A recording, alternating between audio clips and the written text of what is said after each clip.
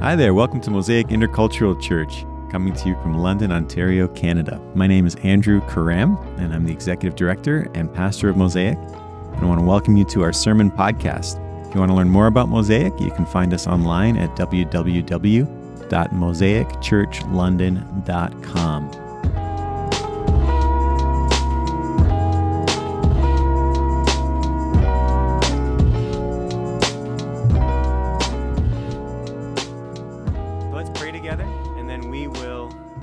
On the scriptures and listen to the word of the Lord. So, Father in heaven, Almighty God, you are faithful in your love. And we thank you and we praise you for your grace that you've poured out on us in Jesus Christ. Lord, we pray that you would continue to reveal yourself to us today through the scriptures. Speak to us, speak to our situation as a church, speak to our situations as individual people in our families and in our life journeys. And God, strengthen us to love and serve you and to live our lives filled with the power of your Holy Spirit, we ask. In Jesus' name, amen. Amen. Well, last week we had one of those big, who are we as a church? Who are we called to be as a church kind of talk. And if you'll remember, one of the things that I reminded us of is that when Jesus began his ministry here on earth, one of the primary things that he did is he called together a community of followers. And that community of followers was called to learn from him, to pattern their lives on him. Everything that Jesus did, they were going to be able to do by his power and authority. And that community was called to embody God's kingdom of justice and reconciliation. And this is the community that we are called to be a part of by the power of the Holy Spirit, the kingdom of God, God's family, empowered by God's Spirit to live in God's kingdom, full of his justice and reconciliation. And if you remember last week, there were 3 encouragements or challenges or exhortations that I gave us as a church. The first one was to embrace or to own the power that God has given us in his body, in the church. Many of us have leadership positions in the church. We need to embrace that power and recognize that whenever God gives us power, it is for the blessing of others.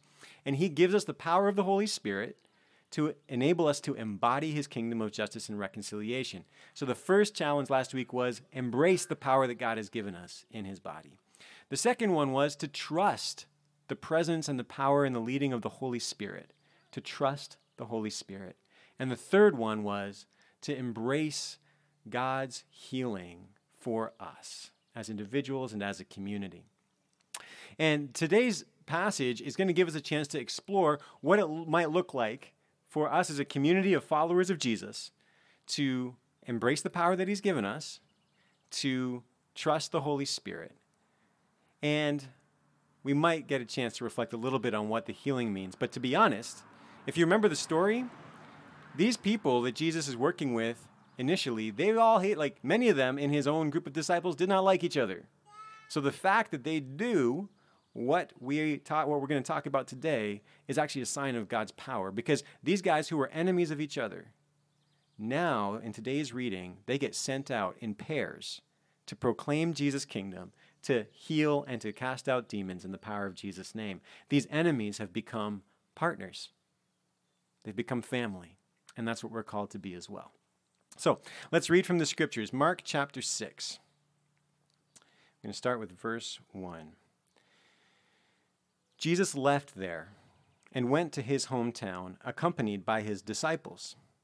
When the Sabbath came, he began to teach in the synagogue, and many who heard him were amazed. "Where did this man get these things?" they asked. "What's this wisdom that has been given him? What are these remarkable miracles he is performing? Isn't this the carpenter? Isn't this Mary's son and the brother of James, Joseph, Judas, and Simon? Aren't his sisters here with us?" They took offense at him.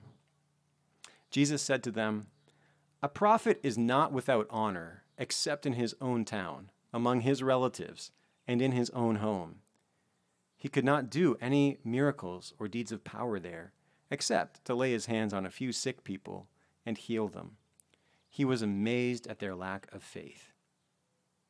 Then Jesus went around teaching from village to village. Calling the 12 to him, he began to send them out 2 by 2 and gave them authority over impure spirits. These were his instructions. Take nothing for the journey except a staff, no bread, no bag, no money in your belts. Wear sandals, but not an extra shirt. Whenever you enter a house, stay there until you leave that town. And if any place will not welcome you or listen to you, leave that place and shake the dust off your feet as a testimony against them. They went out and preached that people should repent. They drove out many demons and anointed many sick people with oil and healed them. This is the word of the Lord. Thanks be to God. So when we think about this community of Jesus followers, the first thing we want to notice is where they are. And we see in verse 1 that they are with Jesus as he goes back to his hometown. And so these guys who are called to embrace God's power, as we are called to embrace God's power, are beginning by learning of Jesus, and they're learning of Jesus by watching him and being with him. And I want us to imagine ourselves there with the disciples, if you will. Imagine that you're going back to the hometown of your rabbi, your teacher. You're going back to his family. And this is the guy that you have been spending time with. You've been transformed by his teaching. And you're in a communal culture. So it's like, man, you're all family. You are connected. And you get back to his village. And maybe there's some meals that you all attend together. And you're hanging out. You get to know the cousins and everybody else and the extended family. And it's a good time. And then you're looking forward to what your rabbi is going to teach you when you all get there to the Sabbath, to the synagogue. And you gather together in the room. And the women are on one side. The men are on the other side. And Jesus, your rabbi, gets up to speak. And he begins to teach. And you're like, oh, I like this part. He's going to talk about how we love our enemies. And you look at this guy who's your partner and you're like, we used to hate each other, but now we love each other. And you're like, Jesus is such a great teacher. And you as his disciple are watching and receiving and learning from Jesus. And then you begin to look at the way that the women over there are interacting and the men over here are reacting. And you begin to hear the chatter. And people are saying, what's this wisdom that's been given to him? What are these remarkable miracles? Really? Miracles? I don't see any miracles. Do you see miracles? And you're sitting there and you're thinking, what is going on with this crowd? Like, these are Jesus' people. And they're bad-mouthing him. They're saying he doesn't have wisdom. They're saying he doesn't do miracles. They're like, how many people have we seen him heal? What about that leper? And you're thinking to yourself, what is wrong with this crowd?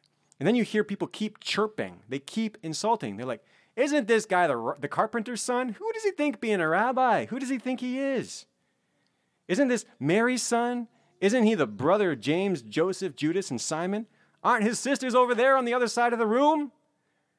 And as a disciple, you're watching as this whole crowd of Jesus' own family, his own village, turns on him and takes offense at him.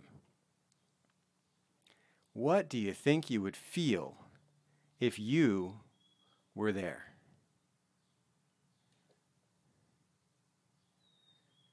I bet some of us would get a little bit offended on Jesus' behalf. Then we'd be like, what? You people don't know Jesus the way that I know Jesus. You think you know Jesus, but I know Jesus. And we might want to defend him. Others of us might feel ashamed, right? And think, oh my goodness, like if his own people won't embrace him, like what's going on? And I bet if you loved Jesus as you do, that you would be wondering, like, what is Jesus feeling right now? Like, these are his people. These are the people that he's wanted to come to. Like all of the good things that he's given to us, he wants to give to these people here. All of the miracles that he's been doing elsewhere. I mean, how delighted would he be to do miracles for these people? Like, why are they so angry at him? This must be hurting Jesus.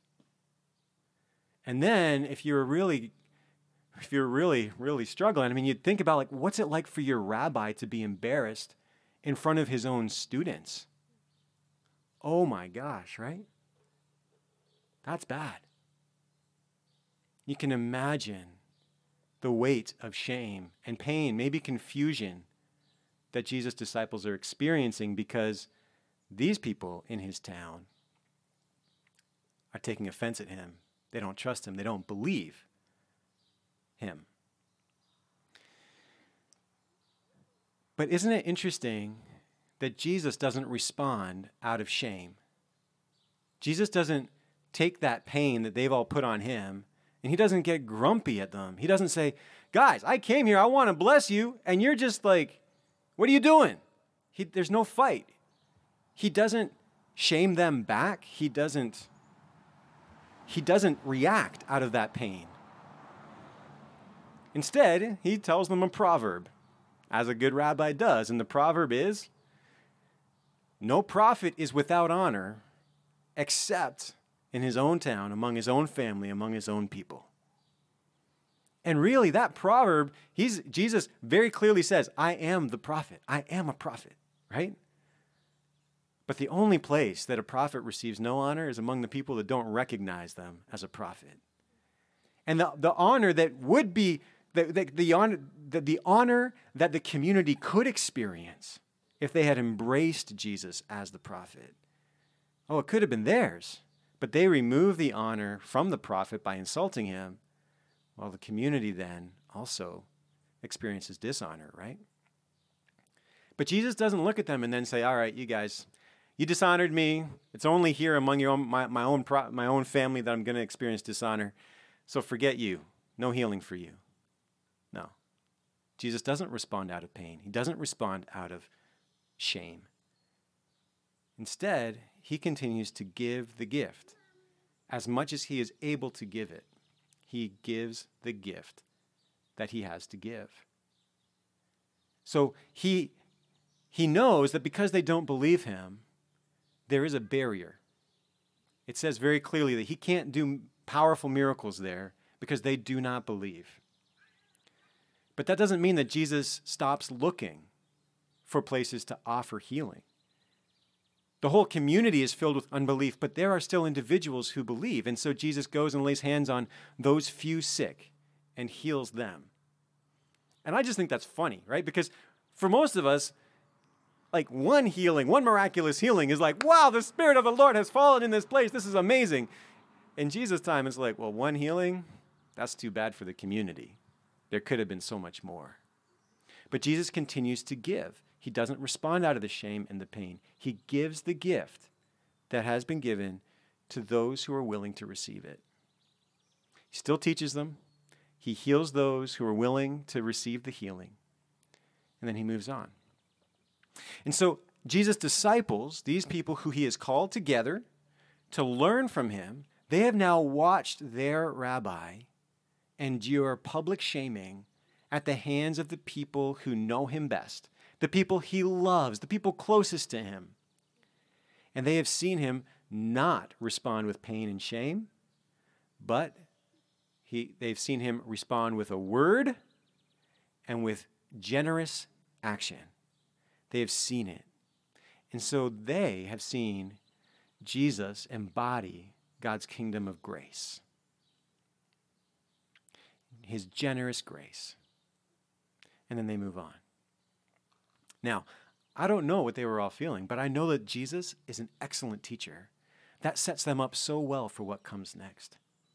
Because what's coming next is that Jesus is going to send them out to the villages all around. And in those villages all around, they are going to need to speak the truth of Jesus to people. They're going to need to exercise the power that he's going to give them. They're also going to need to know how to endure rejection. And so they have watched Jesus and learned from him how to deal with rejection without letting that rejection sidetrack everything. Jesus continued to give. He responded with the word. He responded with generous grace. And then he moved on. And that's what they're going to need to do. So the first thing Jesus' disciples do is they learn from him. And then when they are sent out by Jesus, they need to learn to live with people. And this is something that we as a church already recognize. There are people here who are part of what we call Move-In. Move-In is a community of followers of Jesus all around the world who choose to move into neighborhoods that most people would only live in if they have to. And move-in people move there by choice to places where people have not heard the good news of Jesus, where there's a high density of folks, and they commit to praying and serving and sharing the hospitality of God's kingdom there. They go and they live among the people that Jesus loves, even if these people have not heard of the love of Jesus yet. In fact, they go there to share the love of Jesus with them. And many of the folks in our church have been shaped by move-in or participate in move-in. It's a wonderful thing. And when Jesus sends his followers out, he gives them instructions that will shape the way that they live in those villages. And this is actually really important for us as a church, but it's also very challenging. Because do you notice how Jesus sends them out and he says, there's a lot of stuff you should not take. Do not take extra money. Do not take an extra shirt. Do not take, I think he says, loaves of bread. Am I right about that? Yep, no bread, no bag, no money in your belts. He says, wear your sandals, but don't take an extra shirt. Why would he give them those instructions? Why are those instructions important? Why is it important not to take bread, not to take a bag, and not to take money? And why are you not allowed to take an extra shirt? I'm not sure if I would take this shirt specifically. I might get something more comfortable or durable. I don't know. Well, what's up with that? Well, one possible answer, which I think is pretty trustworthy, is that Jesus' instructions create a need that his followers will have. They will need to rely on the hospitality of the people in the villages where they're going. They don't have extra food for themselves, so they're going to need to rely on the hospitality of strangers, which in their time was very common. People just recognized we all need to be hospitable in order to survive in this hard world. And so that's pretty normal. But for them to go without material, they can't pay with money for the gifts that they're going to receive because they don't have extra cash. So what it does is it creates a big need in them, and then it creates an inability for them to respond to that need physically. So they've got to trust the people that they're going to. They've got to receive hospitality from the people that they're going to. And when it's time for them to reciprocate hospitality, they've got to offer the blessings of the kingdom of God. So Jesus tells them to go without all the things that they need so that other people can meet their needs. And when it's time for Jesus' followers to offer hospitality or thanks in return, they get to offer the blessings of the kingdom of God. They get to set people free from demons. They get to heal people. They get to bring people the good news of Christ. And so you could say that Jesus sends his followers out to be vulnerable, and that when we live with others as Jesus followers, we are called to be vulnerable. And that is hard for us in our society here in Canada. In Canada, where our houses are enclosed, windows shut all the way, we're actually more concerned about not disturbing our neighbors than we are about depending on our neighbors. Kimberly, my wife's family in particular, are very, very shrewd with their money. And one of the big values in their family is that they not depend on other people for their finances. They just want to be self-sustaining. There's a very deep cultural value here that says if you can make it on your own, that's better. And so for us as Jesus followers, to say, actually, we're going to live in a way that's vulnerable. We're going to actually choose to be honest with our needs and actually receive from our neighbors is hard for us. It's hard for us. But it's actually beautiful. How many times have you been in a situation of need where you've been embarrassed? You're like, I do not want to have to ask for this. I don't want to be in a situation where I need somebody else to help me. But somebody comes along and meets your need graciously. And they don't require repayment. And you feel incredibly loved. And you recognize that God has been providing for you. You see, Jesus is sending his followers out in a vulnerable way so that when they live with other people, they are receiving the life of God from the people they're serving, as well as offering those people the life of God.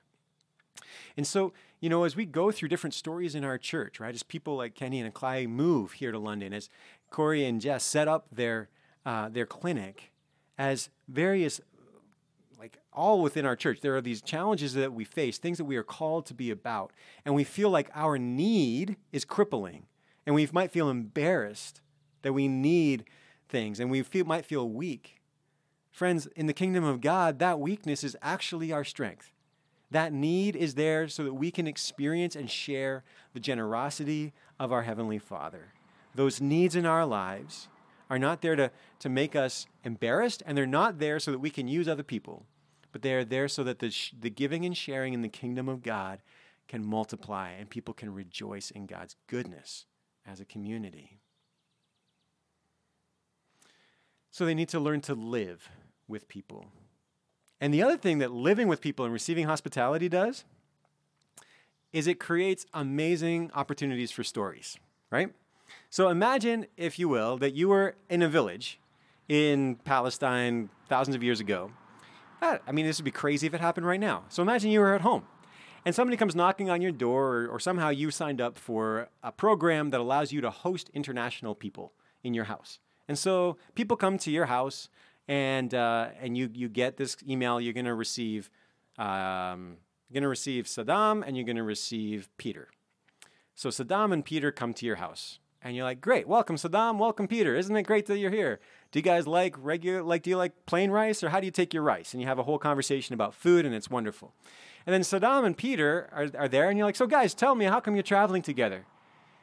And Peter says, "Well, I was part of the American military, and I went to Afghanistan, and I was there to basically fight against the Taliban.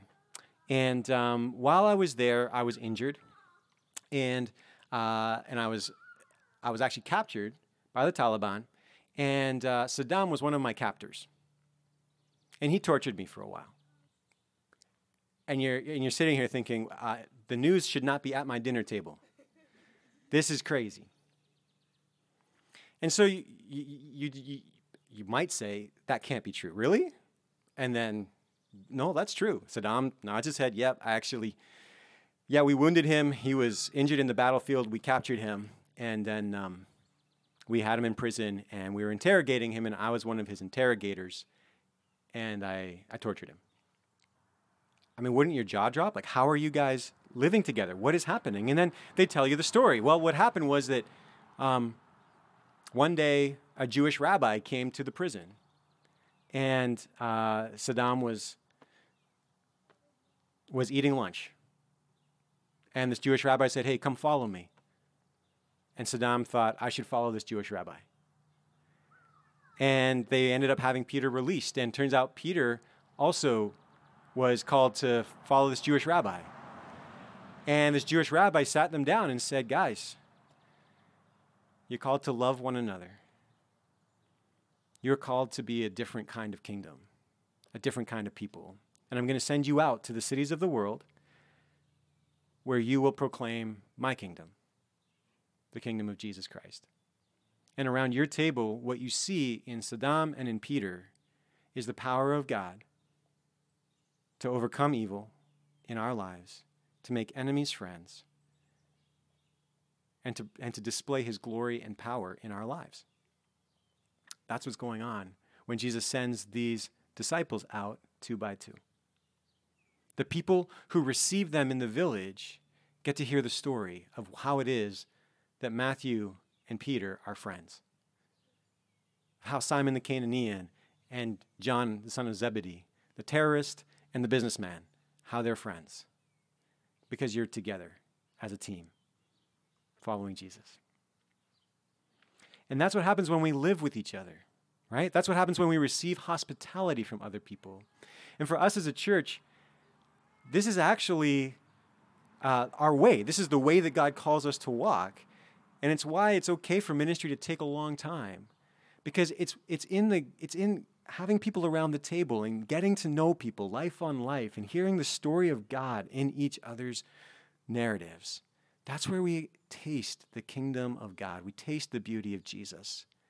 And we are transformed. And other people, as they are drawn into the friendships and the partnerships that God builds here at Mosaic, they get to see who Jesus is. And they get to learn to follow him with us. Because what Jesus wants to do in us is not just for us. It's for all people So they learn from Jesus. They got to learn to live with people. And then they get to liberate people. And this is amazing. This is where the power of the Holy Spirit, trusting the Jesus' authority and power, becomes extremely practical. As those guys have been living with folks in these villages, now it's time to reciprocate the hospitality that they've received, and they're going to set people free from demons and from disease and from deception. So they're going to give them good teaching. They're going to set them free and offer them spiritual freedom in Jesus Christ, and they're going to offer them wholeness in their bodies. Isn't that amazing? The Holy Spirit of God is at work in these pairs, just 2 guys, 12 people, right? Sent out to different villages in the middle of nowhere. But it was real. And this is the amazing thing, right? You think about how Jesus was just rejected at his hometown. He was just rejected and turned away, and he could do no deeds of power there except maybe heal a few people. So what's his response? I'm going to send out 12 of my people to go do the things that I couldn't even do at my hometown. What a gift of grace to his hometown, right? Like, small town people talk, and before long they're going to hear, oh, Jesus' followers were over in that place over there, and they did this amazing miracle, and man, those people love them. What? Jesus didn't do that here? I wonder why not. And the giving of God's grace around the people who have rejected Jesus is a sign of hope and grace for the people that have rejected him. Does that make sense? Jesus sends his followers out so that the people who have even rejected him can see his power and his grace at work as the community talks. And so they get to offer liberation. And last, they get to model what Jesus has done. And this takes a while. Right after Jesus has died and risen from the dead and poured out the Holy Spirit, these followers of Jesus are let loose, and they let others loose. They let people loose to go and serve Jesus and to live the life of the kingdom themselves. And so for us as a church, we have the privilege of being able to liberate, to offer liberty to people, spiritual liberty, physical healing, good teaching from Jesus. And we also have the privilege of letting people loose, learning to train people up and to set them loose so that they become agents of God's kingdom as well. That is the picture. That is the story from generation to generation to generation. And we are here today because that's the life of Jesus in our world, and we've received it. And so I want to again remind you that we are called to embrace this power of God as a church. We are called to embrace the power that he has given us. And friends, when you think about the teams that you're a part of at Mosaic, as you think beyond our summer, you want to be thinking about, well, how do we live these things together? How do we learn from Jesus together as a team? You know, we often when you gather as a team, you'll spend some time reading the scriptures. How could you deepen that? How do we learn from Jesus together as a team? How do we watch him, even in his rejection, continue to offer grace? Secondly, how do we share life with each other? And how do we invite new people to share life with us? How do we live well together as a team? When we do that, there's so much joy. Oh my gosh, there's so much joy. Third, how do we offer liberty to the people around us? How do we receive the liberty of Jesus as a team? And what liberty is he calling us to offer others? And last, at some point, we want to let each other loose to go and love and serve him so that others can also experience the kingdom of God with us. Amen? Amen. Let's pray. Lord Jesus, we praise you because you truly are Lord of Lords and King of Kings. And that story about Saddam and Peter is not beyond you. You have done that many, many times throughout history. And we pray that you would do that work in our hearts, that you would overcome our own shame and pain, our fear of rejection. Lord, would you free us from that so that we are able to give generously the way that you have given generously to us, even to those who reject us and shame us and insult us. God, we pray for more faith. We pray for creativity, but God, we pray above all for the leading and power of your Holy Spirit, that in our teams and in our families and in our life, in our neighborhood and in our workplace, your Spirit would lead us with power to be agents of your kingdom. We pray this in your name. Amen. You have been listening to a sermon podcast from Mosaic Intercultural Church in London, Ontario, Canada. My name is Andrew Karram, and I want to thank you for joining us. If you want to find out more about Mosaic and about the work that we do, please check us out online at www.mosaicchurchlondon.com.